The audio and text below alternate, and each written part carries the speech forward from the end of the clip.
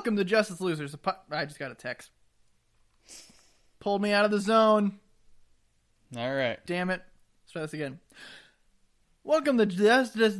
Oh, God, it really ruined my mojo. Messed it up. Yeah, welcome to Justice Losers podcast, where we talk about pop culture medium, namely movies, TVs, and comics. Oh, God. It's slipping. It actually did. Fuck it up. I'm your host, Preston, joined as always by my delightful co-host. Love how long it took you to remember your name there, and I'm stalling for time while I try to remember mine.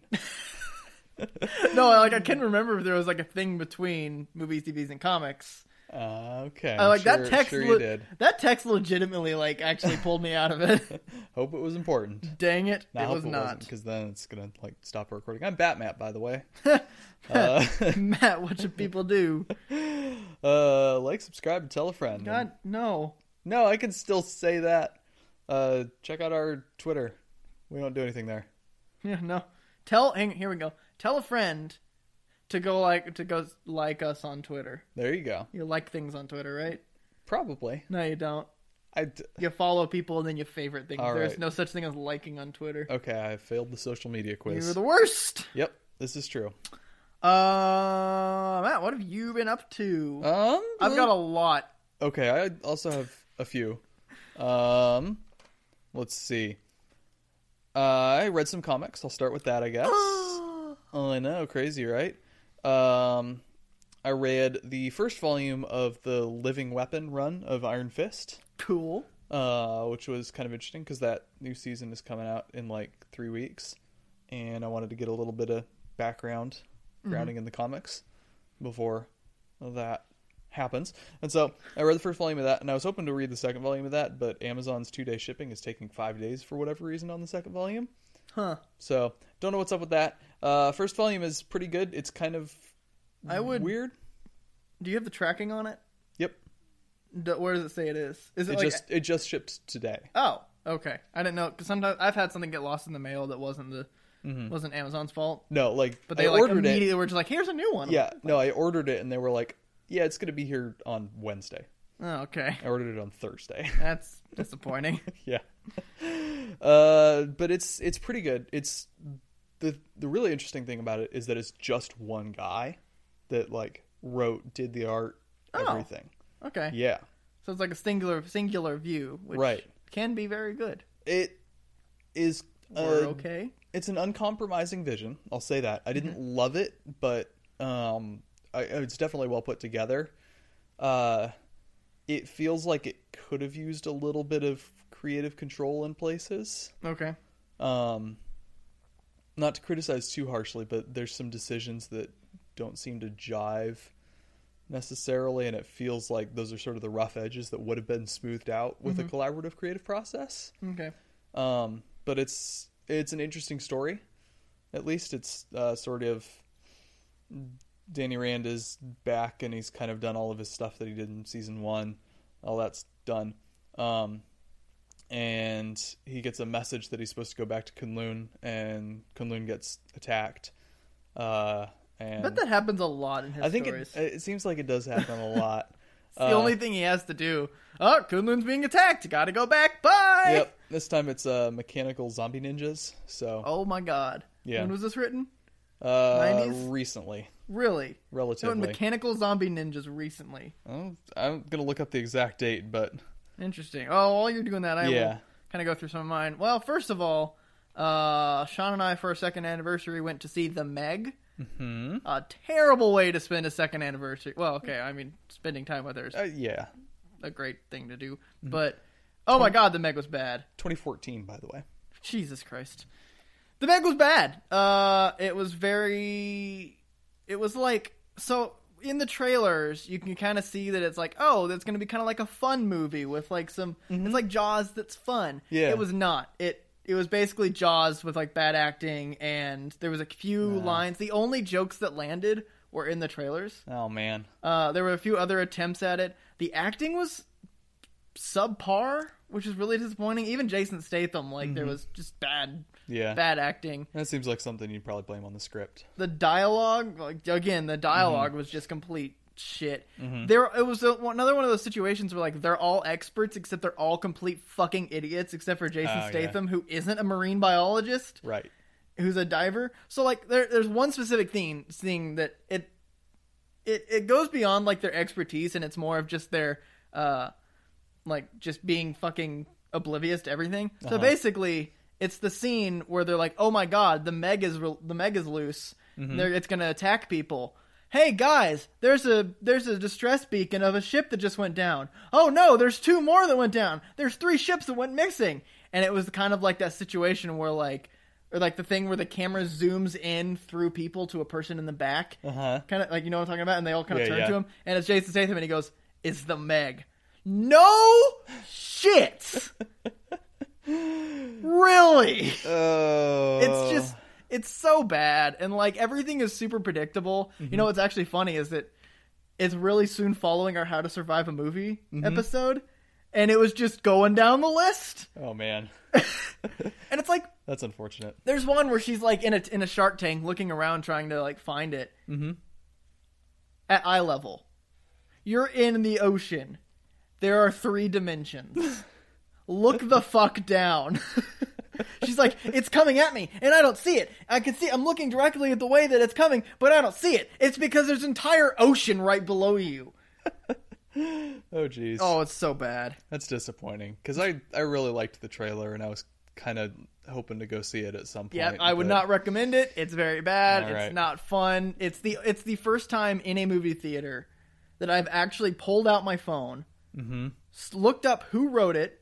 He wrote and like wrote all the script basically. It was Battleship is the other one. Yeah. And also how much time is left. I have never done that. I do it at home during movies, and it can be for a wide variety of reasons. It can be like, this is bad, I want to know how much longer. This is really good, I hope the plot keeps going. Or just general, like, the plot seems to be wrapping up, I wonder if it is, kind of thing. This one was just like, oh, please, for the love of God. Oh, 24 minutes. It's just like, oh, man, it's bad. Okay. Other than that, I have been on since last Thursday.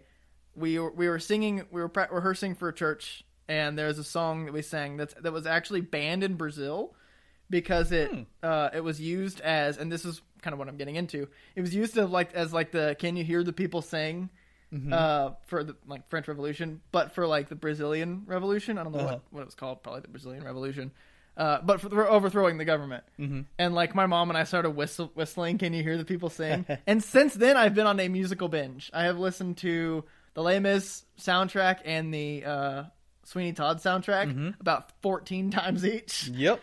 And that has led to me actually getting my free book on Amazon Prime for Audible of Les Mis, which I'm going to begin. I will not give you guys updates on that. I will just, like a month down the line, be like, "Hey, I read Les Mis." Okay. I didn't read it. I listened to it. It counts. What else have I done? We watched La La Land. Yeah, we sat you down and straight-jacketed you, pried your eyes open with toothpicks, and forced you to watch La La Land finally. Yep, that's exactly how it happened. That's exactly how it went down. Through the whole movie, I was like... I didn't actually say this. I felt like that it could have actually really done well not being a musical. Like, because there was plot, or there was like, they broke out in song, which is like totally fine, but like, it didn't feel like it needed to be. It could be a movie based around music. That absolutely happens. Yeah. But like, I just felt like the best parts of the movie to me were the parts that were actually spoken and the actual plot furthering. Yeah. So like, I felt like the music, like there's one scene where she's auditioning and she just breaks into song, and I'm like, that pulled me out of it. Kind of a hyper reality kind of thing, but I didn't really want hyper reality in this. Okay. Also, when they were totally on drugs. So you're just bad at watching movies. That's it. Okay. No, it's not that I'm bad at movies. It's that I have expectations for how... When I go to a movie, I have an expectation for how suspended my disbelief needs to be. Okay. And this one was very low. I expected it to be pretty much entirely realistic.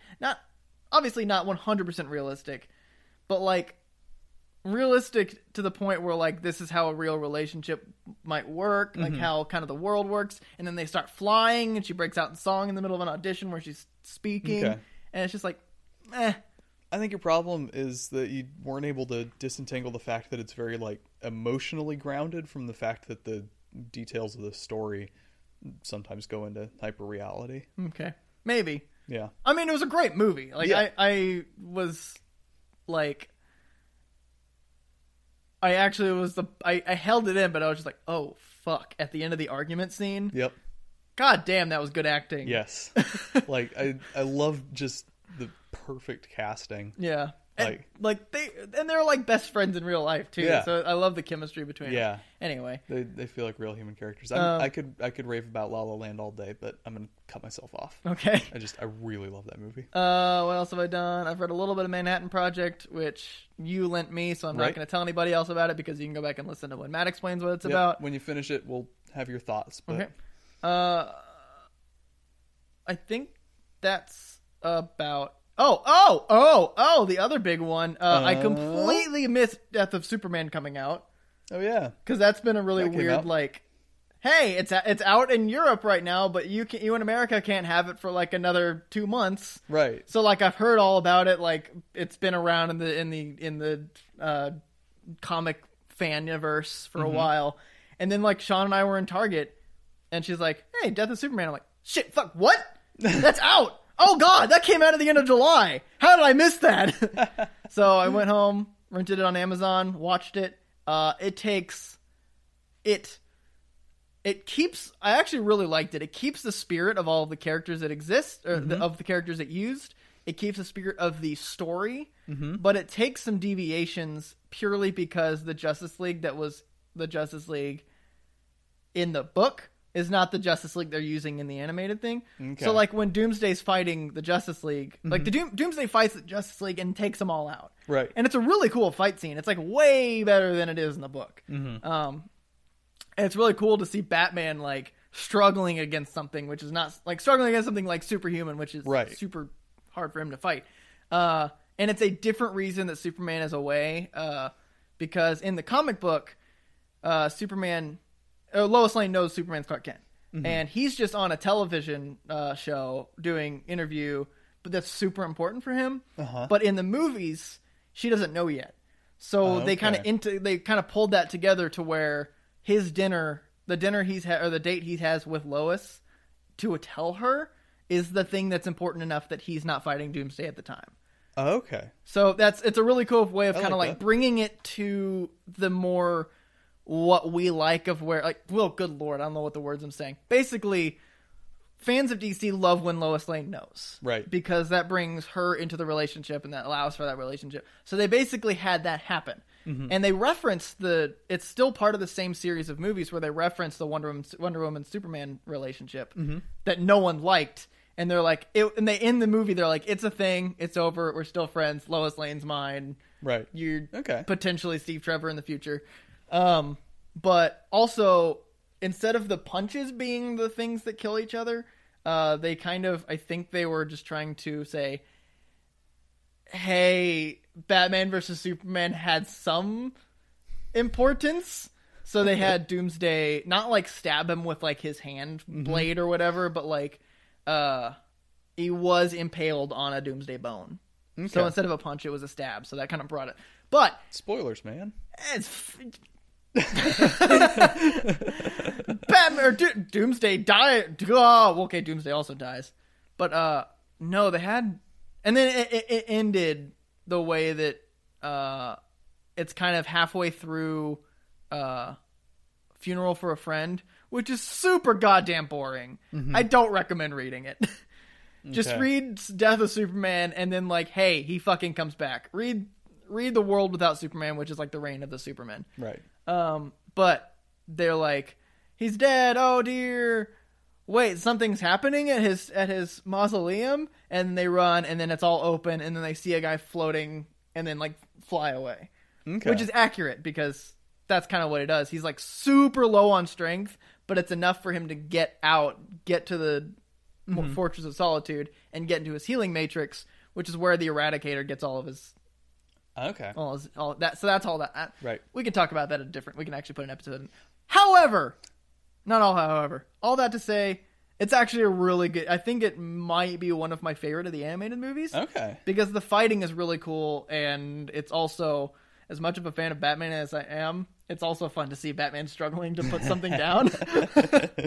He's just like, fall, you bastard. I like But it. yeah, no, it's super cool, and watching it makes everyone seem strong. It doesn't seem like Doomsday is just an average strength and everyone else is a fucking weakling.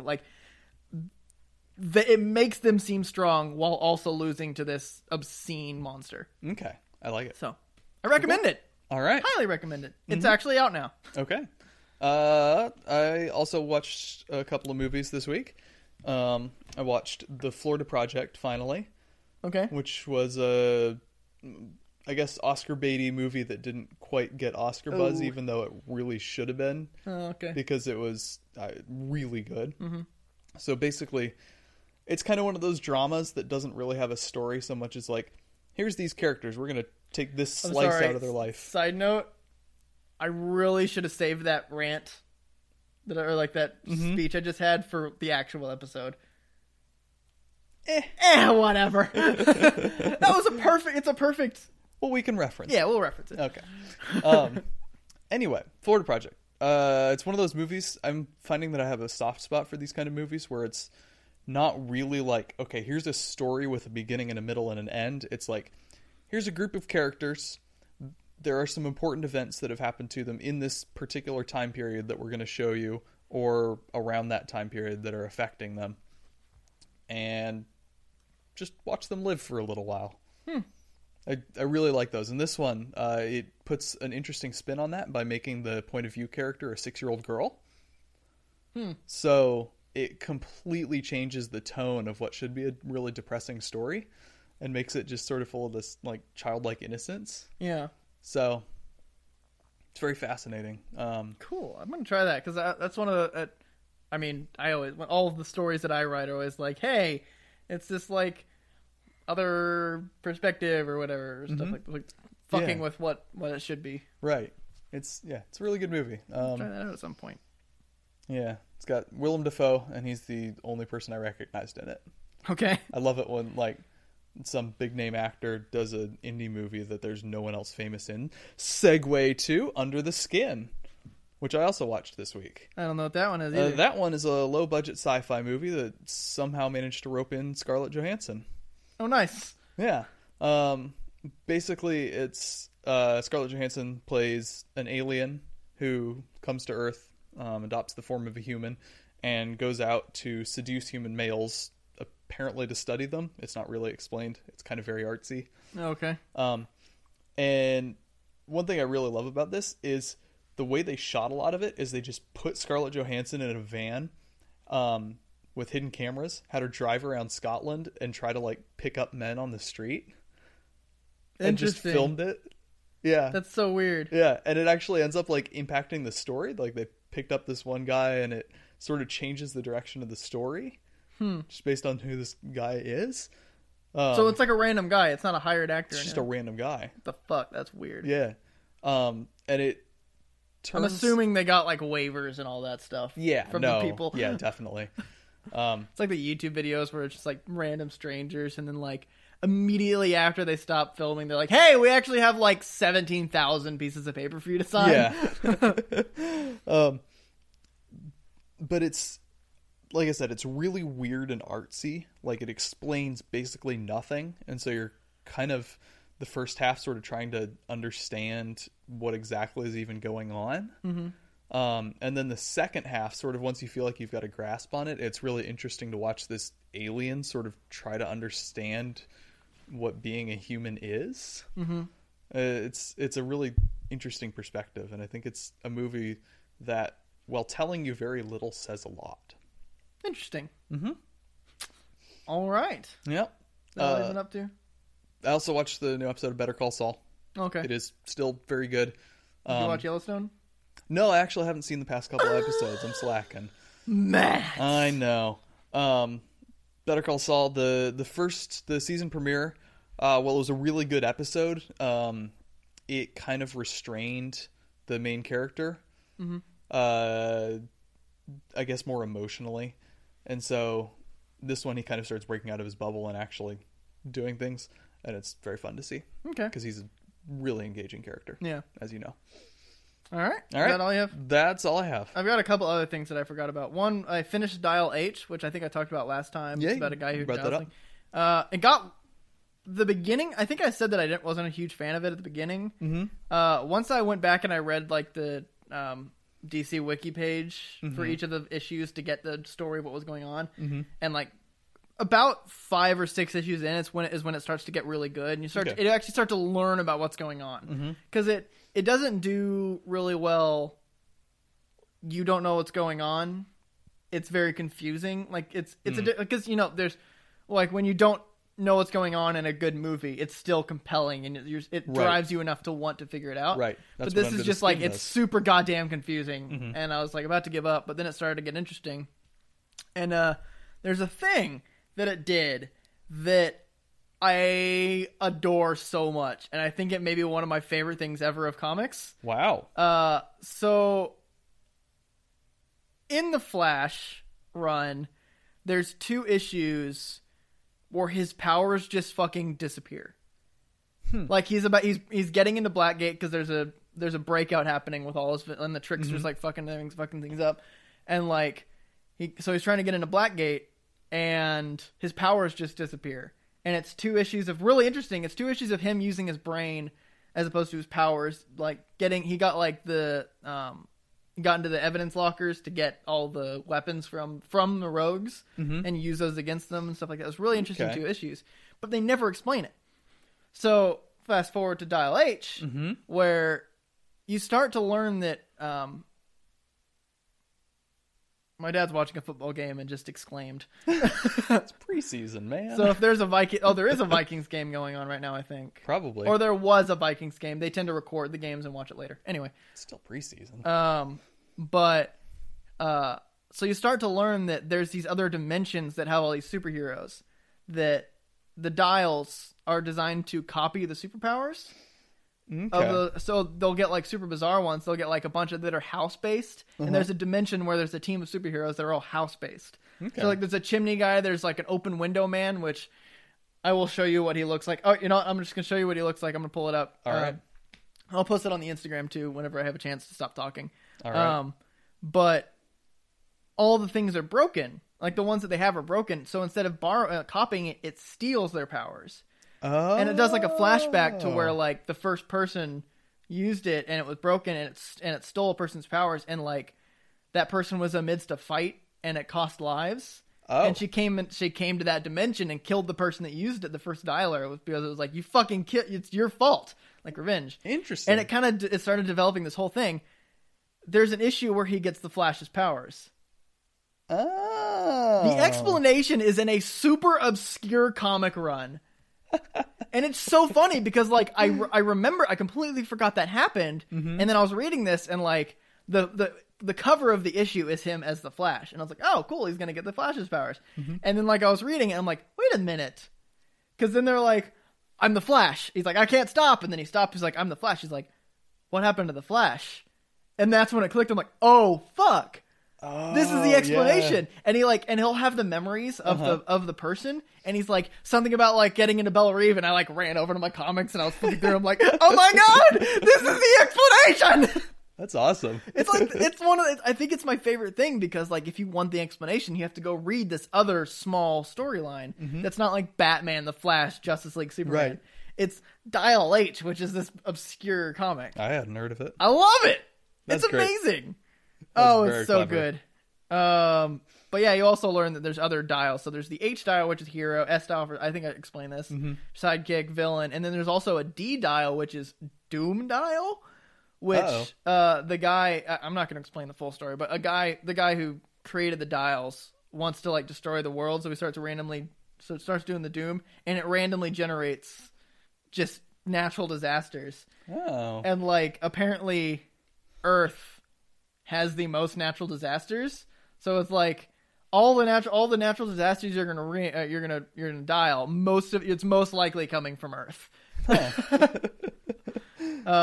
Here is Open Window Man. I want to cosplay as him. That is very strange. Yep. He looks evil though, doesn't he? Look at his smile. Kind of. He's actually a super nice dude. He's a Batman of his world, where he was like a kid whose parents were killed. And like he goes every universe he goes to, or every dimension he goes to, he's like, there's always a kid.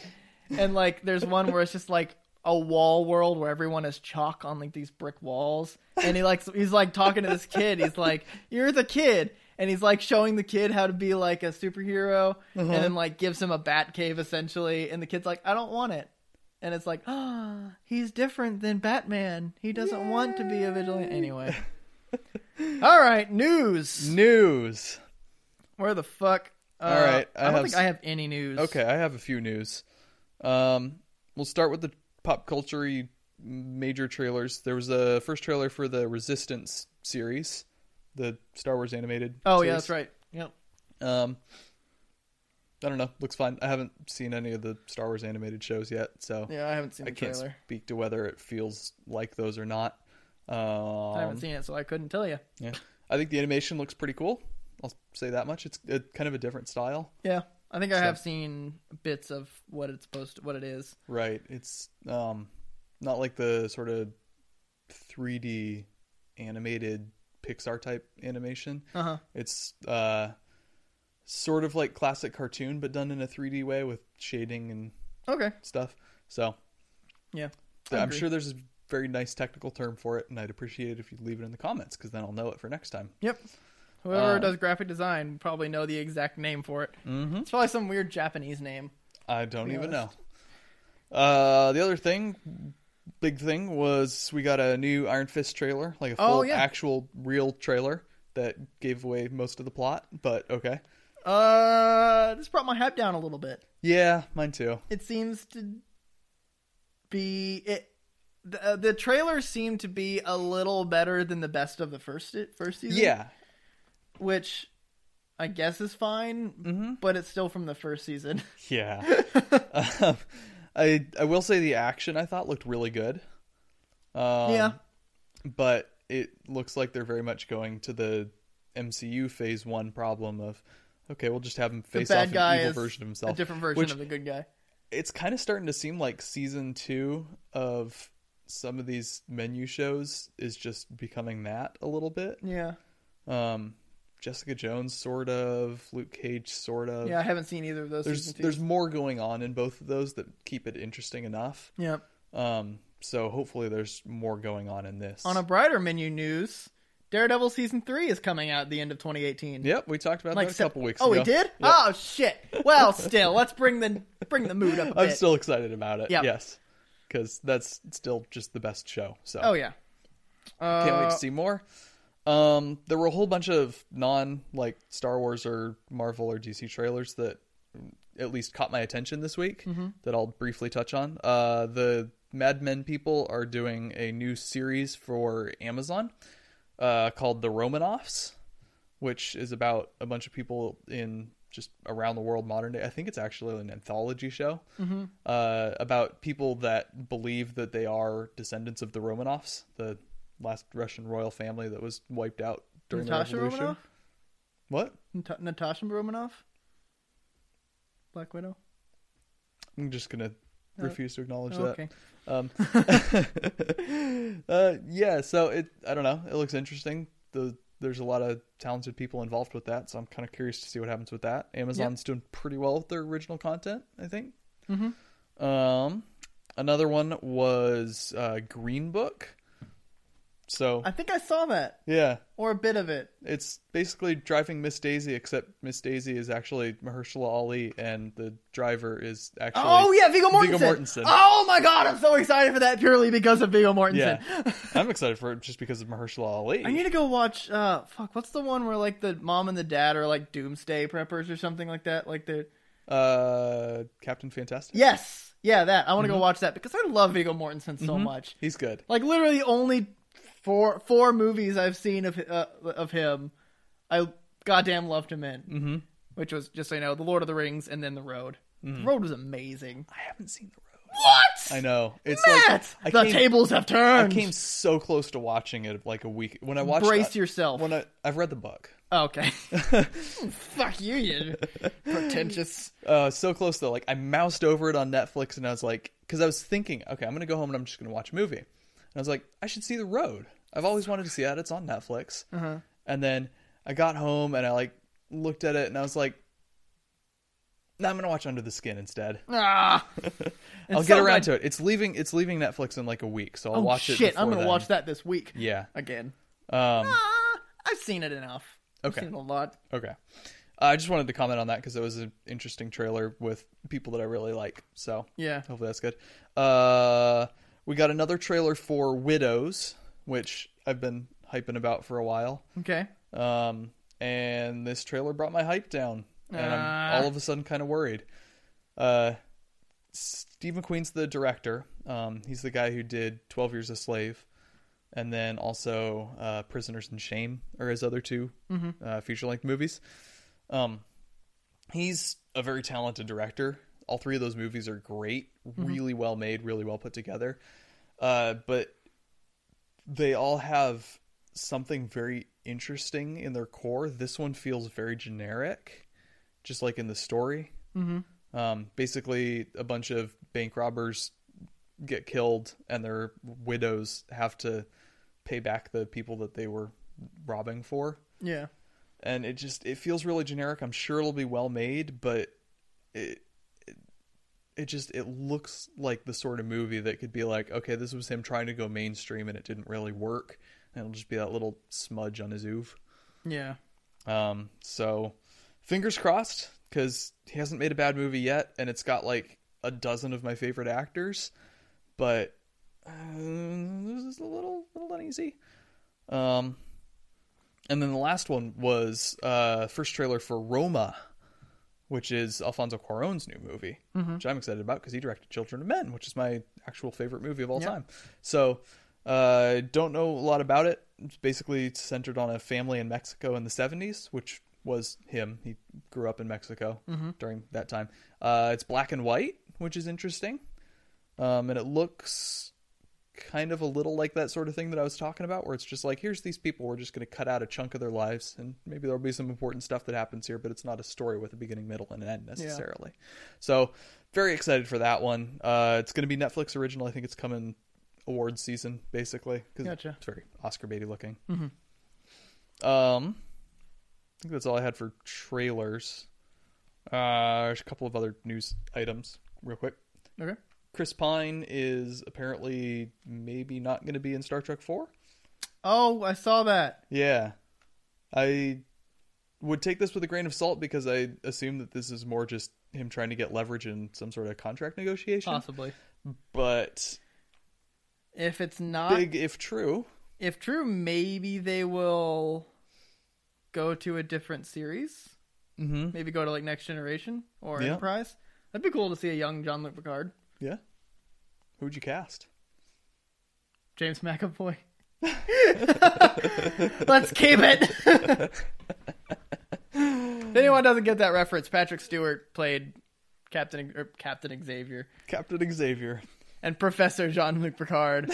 So if we get, baby Captain Xavier, we can make him baby Professor Jean-Luc Picard. Yep. That would.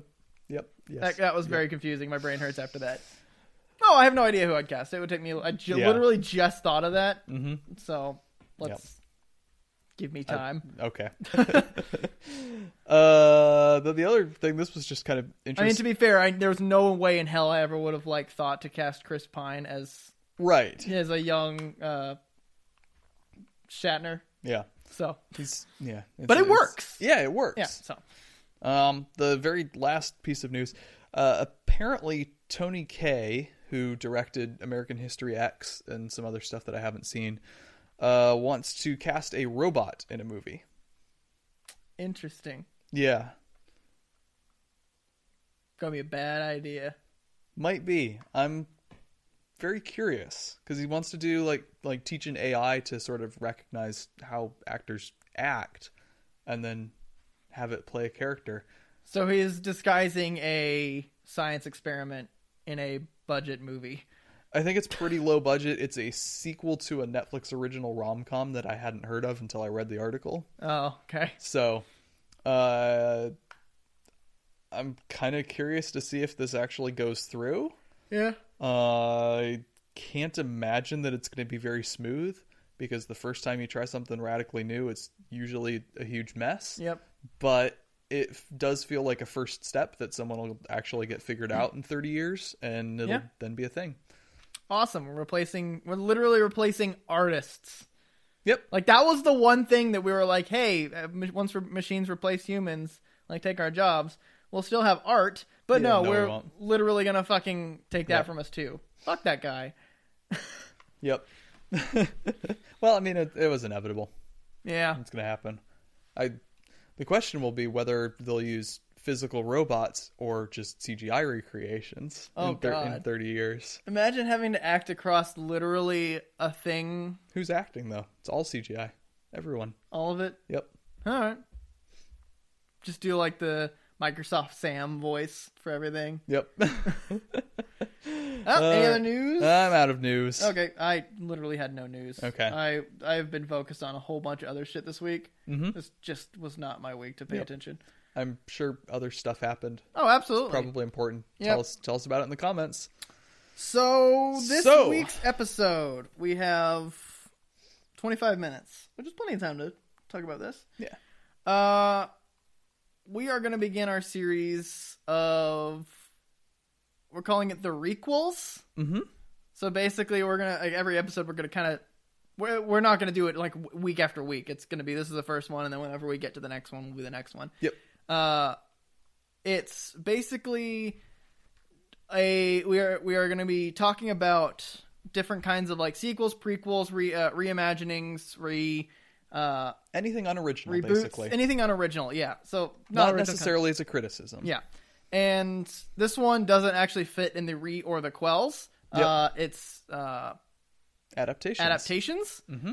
And we're going to basically talk about like what are some good adaptations, what are some bad adaptations, what makes them good, whatever the fuck we want to say. Really. We'll just talk. We're just gonna talk. Just kind of see where it goes. Shocker, we're doing something kind of unplanned. Yeah, who knows? I guess we'll start off with one of the most popular adaptations. Okay.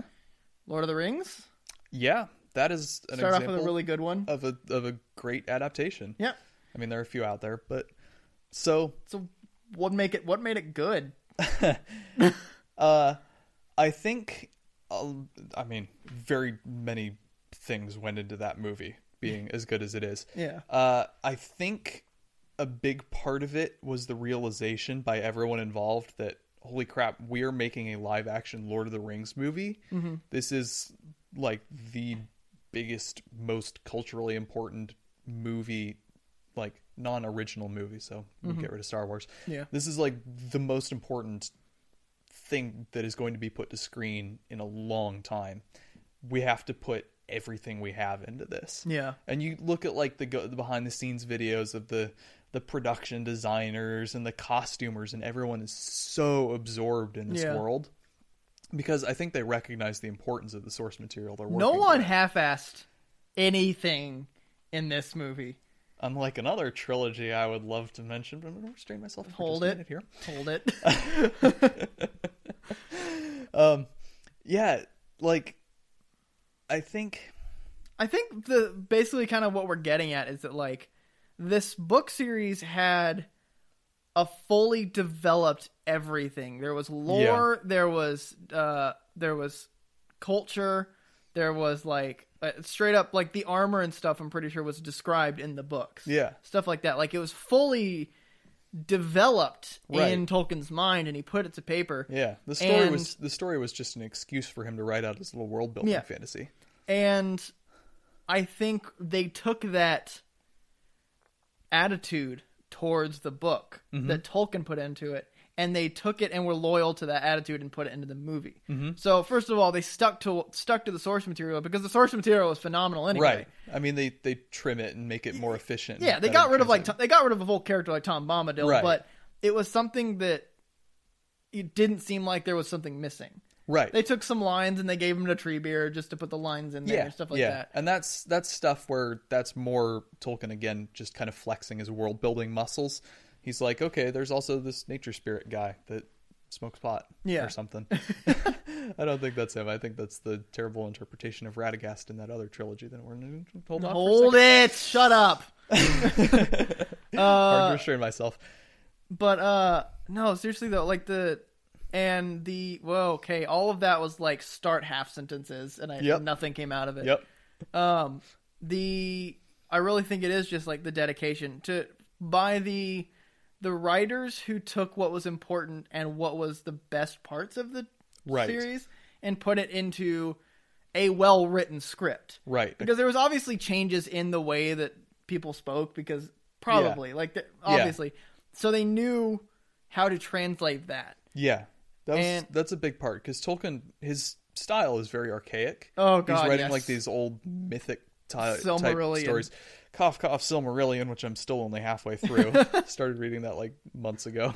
It's hard. It's not an easy read. It's dense. And even Lord of the Rings, like, it's much more readable, but it's very dense and archaic. And there was a star upon his brow and stuff like that. Yeah. And I mean, I don't mean to make fun, because I love those books. Yeah. But it's not human. Right. It's not human, and it's not something that translates very easily to a big budget blockbuster movie. Yeah. And so the screenwriters did a phenomenal job of taking the spirit of the thing and turning it into something that still fits with a modern audience. Translation is something we're going to talk about a lot in this episode, because it's obviously writing and acting, or writing and speaking, are entirely different things.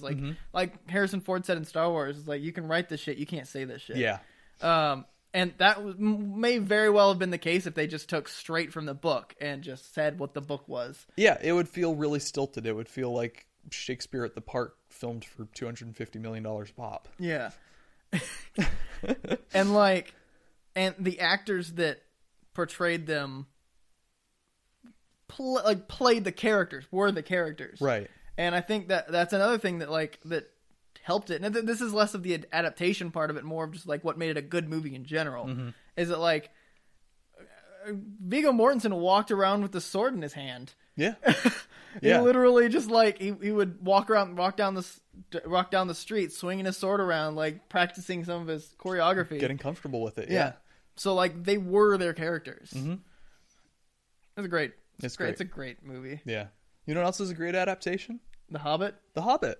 The voice work is really solid. The animation, like, it's weird. It's got kind of that 70s feel because it came out in the 70s, but it's like, it works. And the music is like really great. They take all the original songs from the book and they actually like put them to music and put them in. And it's fun. It's like, it streamlines the story, but it sticks to it. It's great. It's really good. You know what else is really good? What? Live action Hobbit. What makes that okay? So now we got the good. Okay, here we go. We got the good adaptation. Let's talk about the bad adaptation. Okay, which is The Hobbit. Yeah. So we'd better start by talking about the book Hobbit. So the first thing to realize is that The Hobbit was Tolkien's actual first book. Yeah, that's what he started with, and it's what he read to his kids. Like, right, you can tell it's different. It is so clearly much a children's book. Yeah. At heart. Again, not to disparage, it's still like a great story, but it's much more like episodic. Like, okay, here's the story of how there were these 3 trolls and then they got turned into stone, and it just kind of it goes along, and it's like he'll talk to the reader a little bit. Yeah, and it wasn't like as referential to the lore. Right, it's much less mythological. It's just like, okay, here's this world, but we're just going to tell this fun little story. Yeah.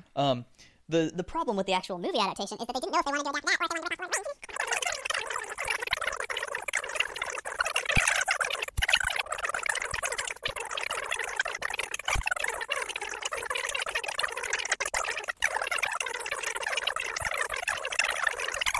Lord of the Rings and it doesn't work. It's stupid and I hate it. Is that all you got? And then and then there's the fact that You can tell that everyone who worked on this movie did not care. I mean,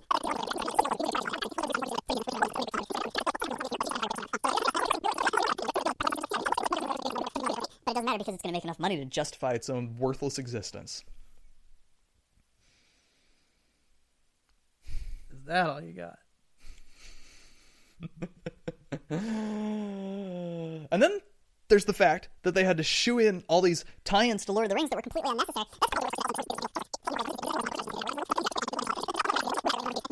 Pull up a rabbit-drawn sleigh because that's what everybody else is, because we're not making a children's movie or a Lord of the Rings movie. We don't know what we're doing because we're stupid. Now I'm done. Woo! That was a hell of a rant. All right. I really hate those movies. So The Hobbit is a bad adaptation. The Hobbit's a bad adaptation. All right. Let's move from book to movie. And since I literally just like pulled up my phone and I saw Les Mis on there, let's fucking talk about that. Okay. I don't know much about it, so talk. Going seamlessly because I started going through the Wikipedia page and like I'm going to start reading the book, so this will not be just me reading another like getting it from the internet. But I started reading through the Wikipedia page and I started to catch on to like there was a lot of things that are different from like the musical to the book. Well, and like I'm familiar with the musical. And so I was like, let's see if I can find like a thing that has different stuff. Like what's so different about these about this like between the book and the musical. Mm-hmm. Luckily for me, Quora did a full list of everything that is different. You are not familiar with Les Mis, right? Not really. I know sort of the basic story. All right, so I'll give you like a really quick rundown that I can. I'll probably just delete this from the audio. So I don't know where I'm going to cut that. Who knows? But I just told you everything. I just told you essentially kind of the essence of explained me Les Mis. So I'm just going to go through this list of about 19 things that are different from the book to the movie. Okay. Fantine's sorrow and pain is much deeper in the novel. She sells her front teeth and she dies of shock after learning Valjean is a criminal as opposed to having a sickness. Okay. In the musical. Gavroche is a little kid who basically is on the streets and knows everything about the streets. Okay. He's in the song Look Down. It's like how you do, my name's Gavroche, blah blah blah, and it's like kind of singing to the hype the really rich people that are going through the town of a bunch of poor people, or a street of a whole bunch of poor people. He's a little kid. He's the I can't fucking Borat and Helena Bonham Carter's son. Okay. In the book, they have 5 kids as opposed to just Eponine. Okay. And Gavroche is one of them. Marius in the music is gentle, kind, and friendly. He's like nice to Eponine at the end. But in the novel, he's kind of an asshole. Okay. He's selfish and cocky. And I think this is in here somewhere, but I believe he also just like didn't fucking care when Eponine died. Oh. He just walked right over. In the musical, Valjean dies at the end of Cosette and Marius' wedding. There you go. Answered that question. In the novel, he dies a few weeks later. In the novel, Eponine is a secondary character. She's also jealous, catty, and spiteful, and quite ugly because of her misery. Marius finds her annoying and creepy, and they rarely talk to each other.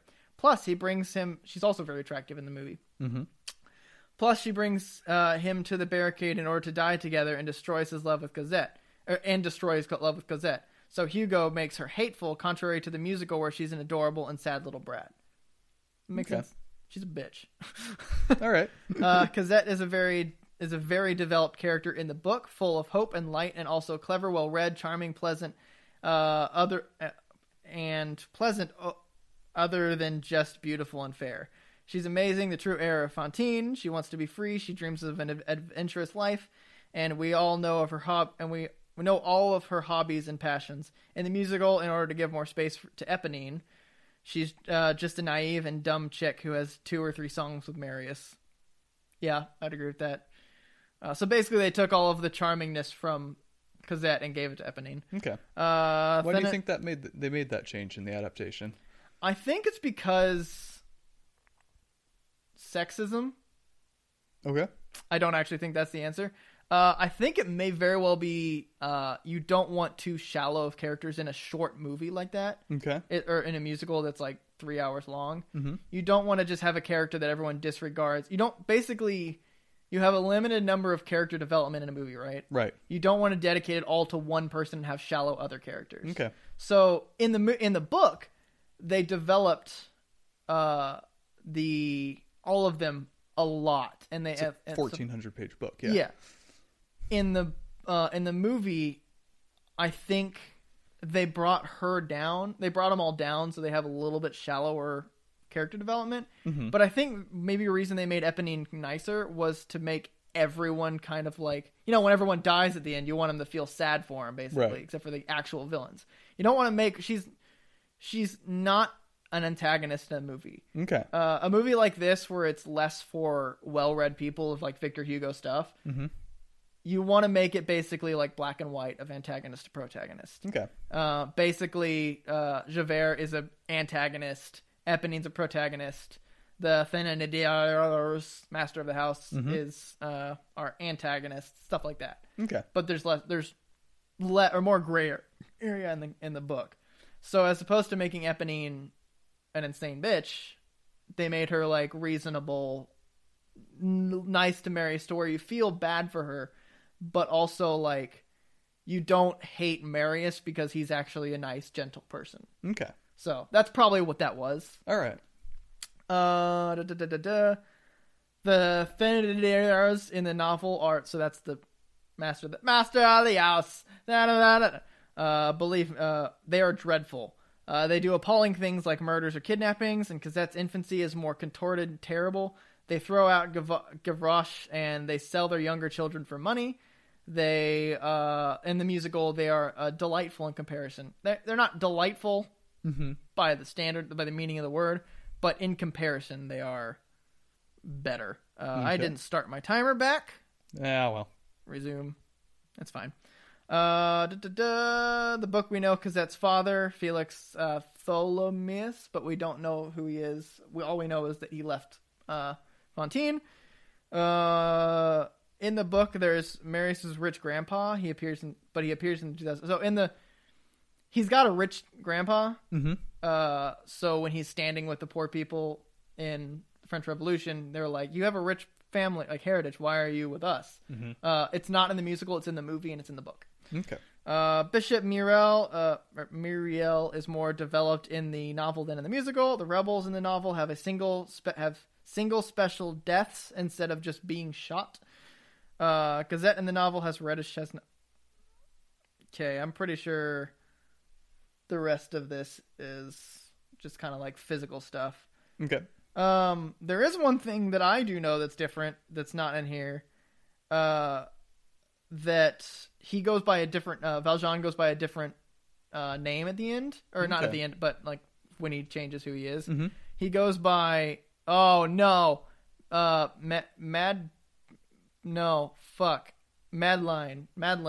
Logan. Madeleine, there we go. Monsieur Madeleine. Shut up, Logan. It's Monsieur Madeleine as opposed to Monsieur whatever the French word for mayor is. Let's call him that. He doesn't really have a name. Okay. So that. All right. Is it a good adaptation? I haven't read the book. I don't know. Okay. Is it a good movie, though? It's a very good movie. Okay. I enjoy it a lot. All right. It's actually the first date I've ever been on in my life. Huh. Julia and I went on it for our first date, and I didn't give a shit back then because obviously it was my first girlfriend ever, and I was like, I'm on a date. I wasn't really paying attention to the movie, and like someone literally had to explain to me, because this was back when I didn't really know it. I didn't know that Marius convinced Eponine that he liked her in her death, so I was just like, wait, so does he actually like her? I was a fucking idiot back then. You'd only seen about 6 movies, so yeah. But no, it's a really good movie, and it's also an opera, right? So which I learned recently, the difference between a musical and opera. It's an opera, so as opposed to my other points with La La Land, all of the dialogue is in the music, right? Like you get the full story from the music, and that's the whole point, right? I watched Fox Screen Rant. God damn it! I watched them do their honest trailers, and it was like, man, you spent your money on this and you didn't realize there was no dialogue. It's a fucking opera, you uncultured swine. Yep. Fuck off. I hate listicle companies. Looper, WatchMojo, Screen Rant, Comic Book Resources, you all can go fuck yourselves. God damn it. Comic Book Resources is a bunch of filthy casuals. They did this article, it was, oh my god, I'm starting to do what you did and completely unintentional. Holy shit. Okay, I do want to rant about this. They did an I think I've talked about this in the podcast. They did an article of like how many times Batman's killed, and none of them were actually Bruce Wayne modern Batman. It's just like, fuck you. You guys are complete filthy casuals. You just read a little bit of things and you're like, oh, I'm an expert. It's like, I actually am a goddamn expert. Yep. That was completely unintentional. Goddamn. That was pent up. In defense of listicles, Cinefix is great. They're like... That's not a listicles company, though. They don't do, like... They don't do those goddamn, like... You have to...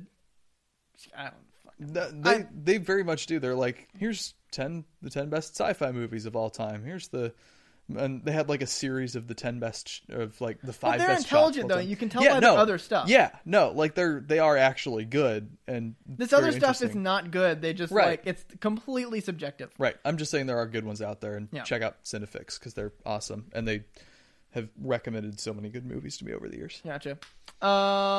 Let's go on to some comic books. There is a bajillion adaptations for comic books. Yep. So let's kind of keep it light. So What are some- let's keep it broad, I think. Okay. So my big question is always, why do fans get so angry when a comic gets adapted into a movie and it changes a lot of details?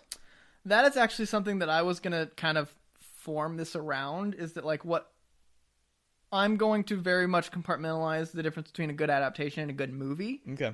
Because when I look at the Batman trilogy, or the Dark Knight trilogy, Mm-hmm. those are really, really good movies. Yes. But they're not very good adaptations. The characters are drastically different. Bane is completely butchered. Yeah. Batman is very different. Batman doesn't seem as intelligent as he actually is. Mm-hmm. He lets all the computers do the detective work. Everything is Alfred giving him stuff. Well, in the comics, it kind of is that way too. But like Joker is relatively good. Right. He's not spot on, but he's just a fucking fantastic character. Right.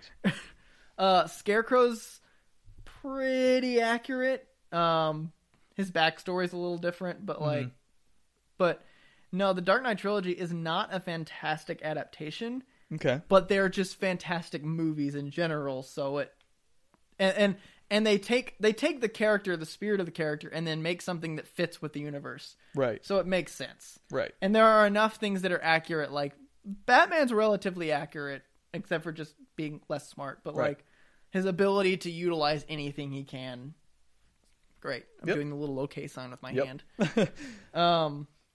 But I honestly can't really think of any fantastic adaptations. Yeah, it seems like comic books almost always get changed drastically when they get brought to the big screen. Mm-hmm. I think a big part of that is how out there comic books are for just kind of your average person. Yeah. Just in terms of the types of stories. You have a point. Watchmen Watchmen. is Watchmen a great adaptation. Watchmen is a very faithful adaptation. Because I think, did I just say I don't say very often, do I? I don't know. I don't think I do.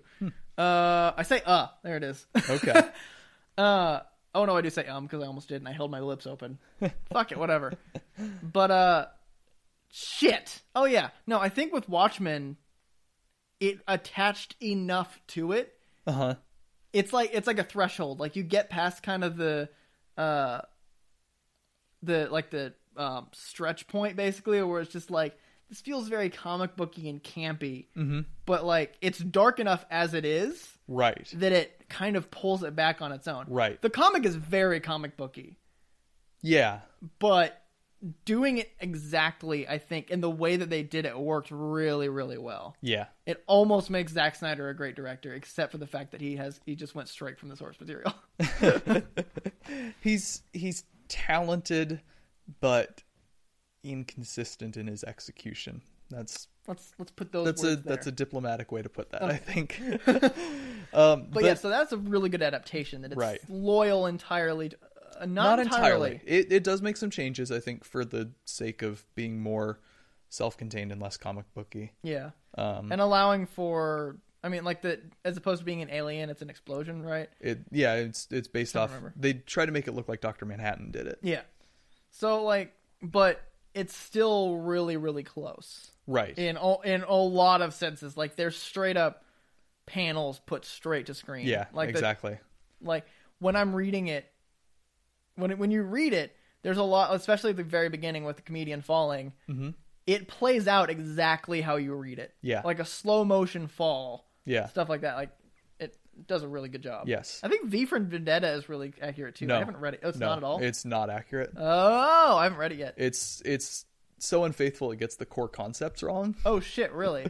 The story is reasonably accurate Which one would you say is better? as a movie or as a book. Well, just either. I think Watchmen for both. No, sorry. Which The comic or the movie of V for Vendetta? Oh, I'll take the comic. Okay. I didn't love the movie actually. Oh, okay. I just thought it was fine, but I like the comic. Yeah, okay. I like Alan Moore and everything he does, Yeah. except for his whole like now I worship snake gods thing. Oh. What? He's kind of just crazy, as it turns out. That doesn't surprise me one bit, actually. You seen a picture of the man?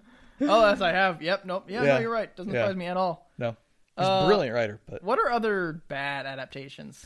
well, I mean, pretty much the entire MCU has been a complete bastardization of like every Marvel story Yeah. involving those characters. Like Civil War is not Civil War. Oh, God, no. Infinity War is not Infinity Aren't Gauntlet. they literally like, on different sides? There's like people on the wrong side and stuff. Yeah, kind of. Probably, I think it's because from what I could be entirely wrong, and you can correct me on this absolutely.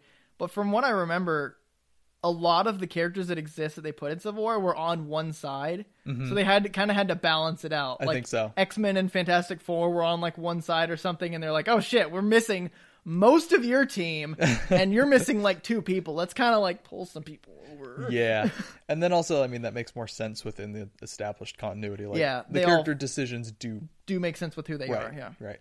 the menu. Well, I wanted to make a couple more points on the MCU Okay. real quick. I just wanted to say that, like, I think that the part of the reason that they're very different is that they kind of operated from the starting point of Iron Man, which was very much designed to be, okay, this is very real world. It's really like gritty and tries to be realistic when you go back and watch it. When you go back and try to watch it, it's surprising how grounded it is. And I think moving from that starting point forces them to adopt a more grounded tone. And comic books, like, as I frequently say, comics are weird. Yeah, And so I think by restraining themselves, they just force themselves to be different. And I think in general, that is a lot of times what comic book movies have to do is they have to restrain themselves because comic books are just too out there and too weird for your average moviegoer. yeah, Speaking of grounded, the menu it kind of takes that grounded concept and extends it. It very much becomes a gritty street level thing. And I think that's kind of, again, partly an artifact of the universe it exists in. They're like, okay, here we're in the MCU, which is already everything's in space and flying. right. But still, it's also like relatively grounded compared to the comic source material. Oh, yeah, so if we yeah. go down to street level superheroes like Daredevil running around or Jessica Jones, which hers is actually fairly faithful because hers was under a not a Vertigo, whatever the DC or Marvel version of Vertigo was. It's not Max, is it? They do have the Max line. They I have don't know Max. if she was under that. The Something. equivalent of Point is Alias. R-rated. She was Alias, and I think Alias was a comic. Well, Alias was like her run. Oh, her. Okay, never mind. She's I don't know, she's Marvel. more accurate, but someone like Daredevil, like, yeah, he's reasonably comic booky in the comic books. Yeah. He's a little more grounded because he's just a normal human, He's got sonar echolocation. right? But with super senses, and those super senses are much more comic bookized in the comic books, which Yeah. makes sense. And so they kind of have to make it much more grounded. Yeah. I'm very interested to see because they're kind of loosely adapting Born Again Yeah. for season 3, so I'm really interested. Woo! Been Been recording for a while. yeah, It's been a while. I'm kind of interested to see how that goes. Kind of an aside, but that's something that's very interesting where they take sort of the very loosest spirit of the character in 3 out of 4 cases and find a way to fit that to something that makes sense within this sort of different self-contained universe. Boy, So- Matt, what's that 4th one? That 4th one, man, that Luke Cage, they just made a mess of him. Man, No. fuck him. Yeah. I think they just grounded him because he was very out there, like a blaxploitation superhero Yeah. from the 70s. And so Yep. it kind of made sense to ground him and make him more realistic. But at the same time, it is reasonably consistent with how the spirit of those comics should be interpreted in a modern way. Yeah. I think. No, the 4th one is Iron Fist, obviously, because the little I know about him, it's just so horribly wrong. yeah, Like the fact that he's a pacifist in the comics, right? Approximately. Okay. I mean, They really hammer that home in Spectacular Spider-Man, the animated like show. the classic version of Iron Fist, sort of the true original comics Iron Fist, is very much the one with his chi, the warrior monk character, who he will fight for Kunlun, but he's also very peaceful, doesn't want to instigate violence necessarily. And then you got whiny little bitch Danny Rand. You turned him into trust fund frat brat Danny Rand. God damn it. He's going to fight everybody. Like, he literally, like, tried one time. He's like, hey, can I go up? I'm Danny Rand. And they're like, no. It's like, okay, I'm going to fucking fight all of your security. The first... I actually really do like that first 5 minutes of the first season. It's a good fight season. scene, except for the fact that it doesn't make any sense. Like, why would he do that? Well, he's not even fighting them. He's just trying to get past them using basically just fair. like stopping them. And it's interesting to see how they approach that. Like, it's very clear that he's not trying to hurt him. He's just trying to get around them. Yeah. So I do like that scene. I think that's the truest interpretation of the Iron Fist character we've gotten on screen. As for the other 50 minutes of that episode and the 12 subsequent episodes after that and the 8 episodes of Defenders after that, bad. He's whiny and belligerent and just not in control. And grounding him, for them, it seemed like they didn't want to ground him so much as just change the character. And in the comics, he's at least worthy of the Iron Fist, right?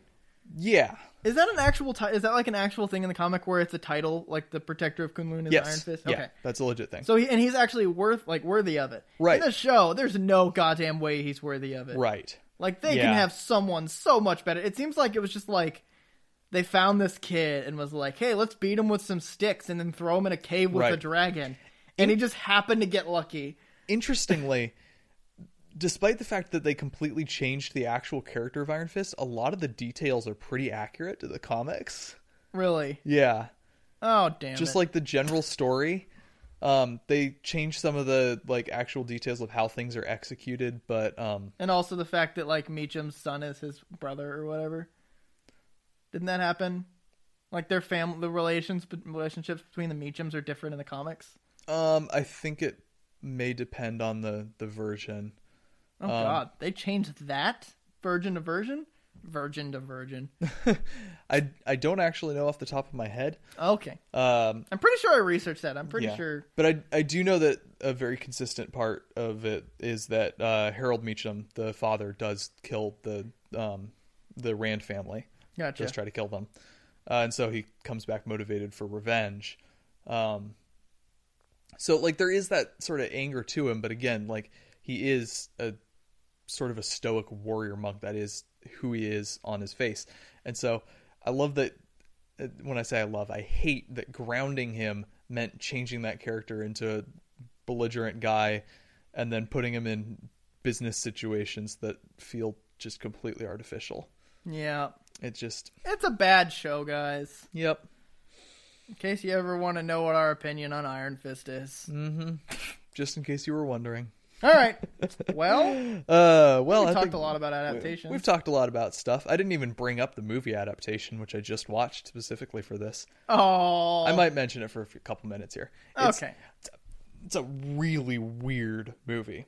So, let me tell you the backstory of the movie first. So, in the early aughts, or probably even before that, late 90s, I guess, a pretty high-profile screenwriter named Charlie Kaufman was tasked with adapting. He's going to adopt this book, and it was going to be his child. He was going to raise it as his own and love it and cherish it and turn it into a screenplay. He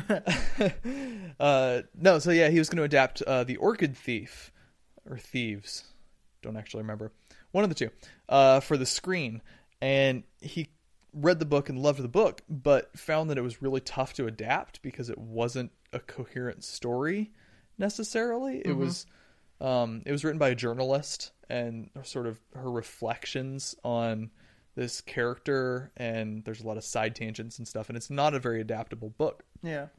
And so the screenwriter, he's getting a severe case of writer's block, and he's getting really frustrated because he wants to stay true to the spirit of the book. He doesn't want to give it like an artificial turn it into an orchid heist. That's one of the lines from the movie, or sex it up or anything. He wants to tell the story of the book authentically because he loved it, but it's so unfilmable the way it is. And so what he does is he starts like kind of going crazy and writing himself into the screenplay, like writing the screenplay about him trying to write an adaptation of this. Interesting. And like he writes himself a crazy twin brother, and he's like, he ended up finishing this version and he's like, well, no one's going to go for this. I'm going to get fired. But the director, Spike Jonze, who also directed Being John Malkovich and Her, among other great movies, he really loved it. And he was like, okay, we're going to make this. And so it's the movie about making a movie. About making a movie. But like, it's the guy actually making the movie. So like, the very end is him voiceover describing what he's doing in that scene. And like describing in voiceover, writing that scene. Oh my god! And then like stopping to interrupt himself and be like, "No, voiceover's dumb." Like, no, voiceover is what we need here. And it's, I should point out, by the way, that the screenwriter is played by Nicolas Cage. Oh god damn it! That seems very logical. Of course, it's actually jam packed with great actors. It's got a couple of the old men from Bourne. It's got Meryl Streep. It's got a young Judy Greer and Maggie Gyllenhaal running around. Rachel! Yep. It's really good, and it's kind of interesting, I think, sort of that core question, like, okay, how do I... the first or the second Rachel? Second. Okay. Katie Holmes was the first. Right. It's kind of... It does toy with that interesting question of, like, okay, books and movies are very different. Like, how do you even adapt them? Mm-hmm. And hopefully we answered that question here today. Yep. We really didn't. We didn't. We just kind of BS'd about adaptation for a while. Oh, yeah. Shall we? We probably better shallst. Yeah. Yeah. Thanks, everyone, for listening. You can find us on SoundCloud or iTunes. You probably found us on one or both of those mediums, and that's how you're listening to us at this very moment. Yep. You can also find us on Facebook. You can find us on Twitter at Justice Losers Pod. We're also on Instagram with that same handle. We've also got a Gmail, justiceloserspod@gmail.com, in case you want to email in an extended essay about adaptation and why it's your favorite movie of all time. It's actually really good, I will say that. Okay. It won a few Oscars, I think, and it's like legitimately a really enjoyable movie. You can also find us in real life walking around. I think I've run out of things to say where we already are, so I was kind of spitballing. We are on this dimension. We are on the third dimension. This is true. If you were to watch the if you were to view the fourth dimension, you would see all time happening at the same time. We like normal third dimension human things. We like to drink water and walk using our human legs. If you were on the fifth dimension, then you would see all different kinds of times, all different variations of your time. Anyway, I'm done with this. Okay. All right. Thanks, guys. Bye. Bye. Bye.